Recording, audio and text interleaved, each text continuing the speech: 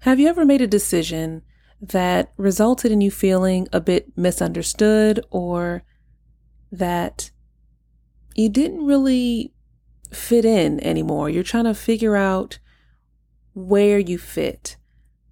Well, that's something I experienced about 8 years ago today when I decided to go vegan. And today I'm going to share with you some of my experience with the intention of inspiring you to find your truth and to get clear on what it is you are being led to do for yourself, despite what others may think. So stay tuned. Welcome to the Fit Body, Fit Spirit podcast.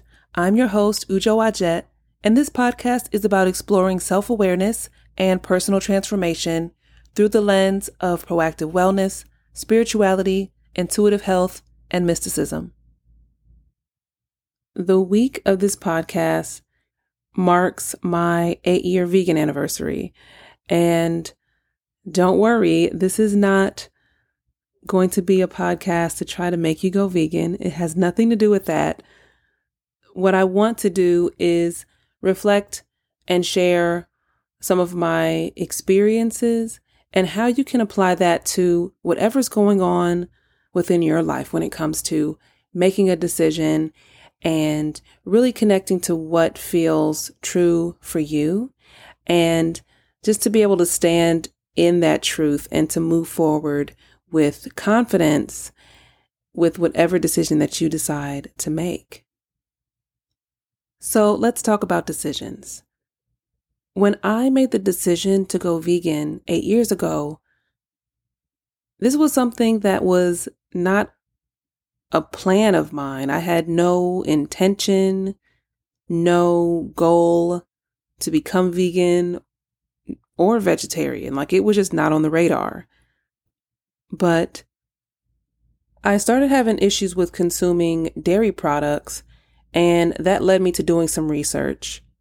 And that research snowballed into hours of research and watching videos and documentaries and reading books on dairy and the dairy industry. And then that led to watching some documentaries on being vegan and being plant-based. And it pretty much was a wrap from that point after watching several lectures and documentaries. And I made that decision, which had nothing to do with animal rights for me personally. That was not the deciding factor. It was my health. It was environmental awareness. And it was also this mind shift. I felt like I was being lied to for my whole life. Why did I not know these things about dairy or about meat? Or how come I'm just now finding all this information out? Why has this not been out? Why do I have to do all this digging to find these facts, the truth? And why was I not given the opportunity to be able to make my own decisions with information that should be readily available for people to see? So there was a part of me that was just really driven to continue to seek truth. And so that was my mindset. That was how I was feeling in that time. I was very active within the fitness industry then. I still am now. And there's a lot of things, it's different now, but back then, veganism and plant-based eating and being vegetarian, those things were not talked about as much, especially within the Black community. That was just not a conversation, not where I was coming from. So all of these things were such a major wake-up call for me, which led me to making this decision? When is the last time you experienced something like that? It doesn't have to be anything to do with food or diets or anything. The point here is being driven from a deeper place, being driven to create a shift or a ripple effect in your habits, in your life, in your career, in your health, whatever that might be. When is the last time you have done that for yourself? Do you feel that right now?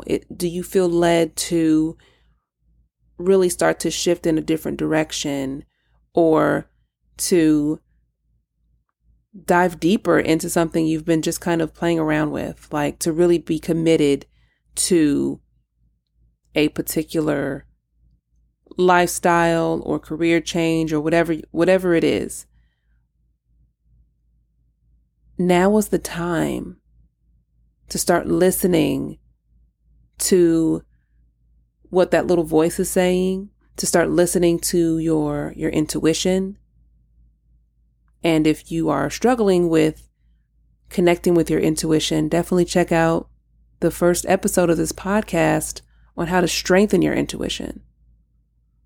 The main point that I want to make here is, if you're feeling led to make a choice and you feel stuck in indecision, then filter your options through your heart space. Filter it through spirit. And really look at what the main impact is going to be in your overall quality of life. Now is not a time to sit back and just hope that things will change without you taking action. The next thing that I want to talk about is the pros and cons of your support system. When it comes to making a decision, when it comes to changing the direction or the trajectory of your life, you will have people around you that love you, but they might not have the awareness, the understanding, the energy, the knowledge to support you in the way that you need. They might not have the drive to really do exactly what you're doing, and you can't expect them to do what you're doing just because you're doing it. Not everybody that you love or care about is going to make changes in their life just because you decided to make a change. And sometimes you have to be the change that you want to see. Sometimes you're the leader and you are the one that is going to inspire others through your actions. I can say that over the years, this has been my experience with my vegan journey. It's never been anything that I pressured anybody into, or I was never campaigning for people to do what I'm doing.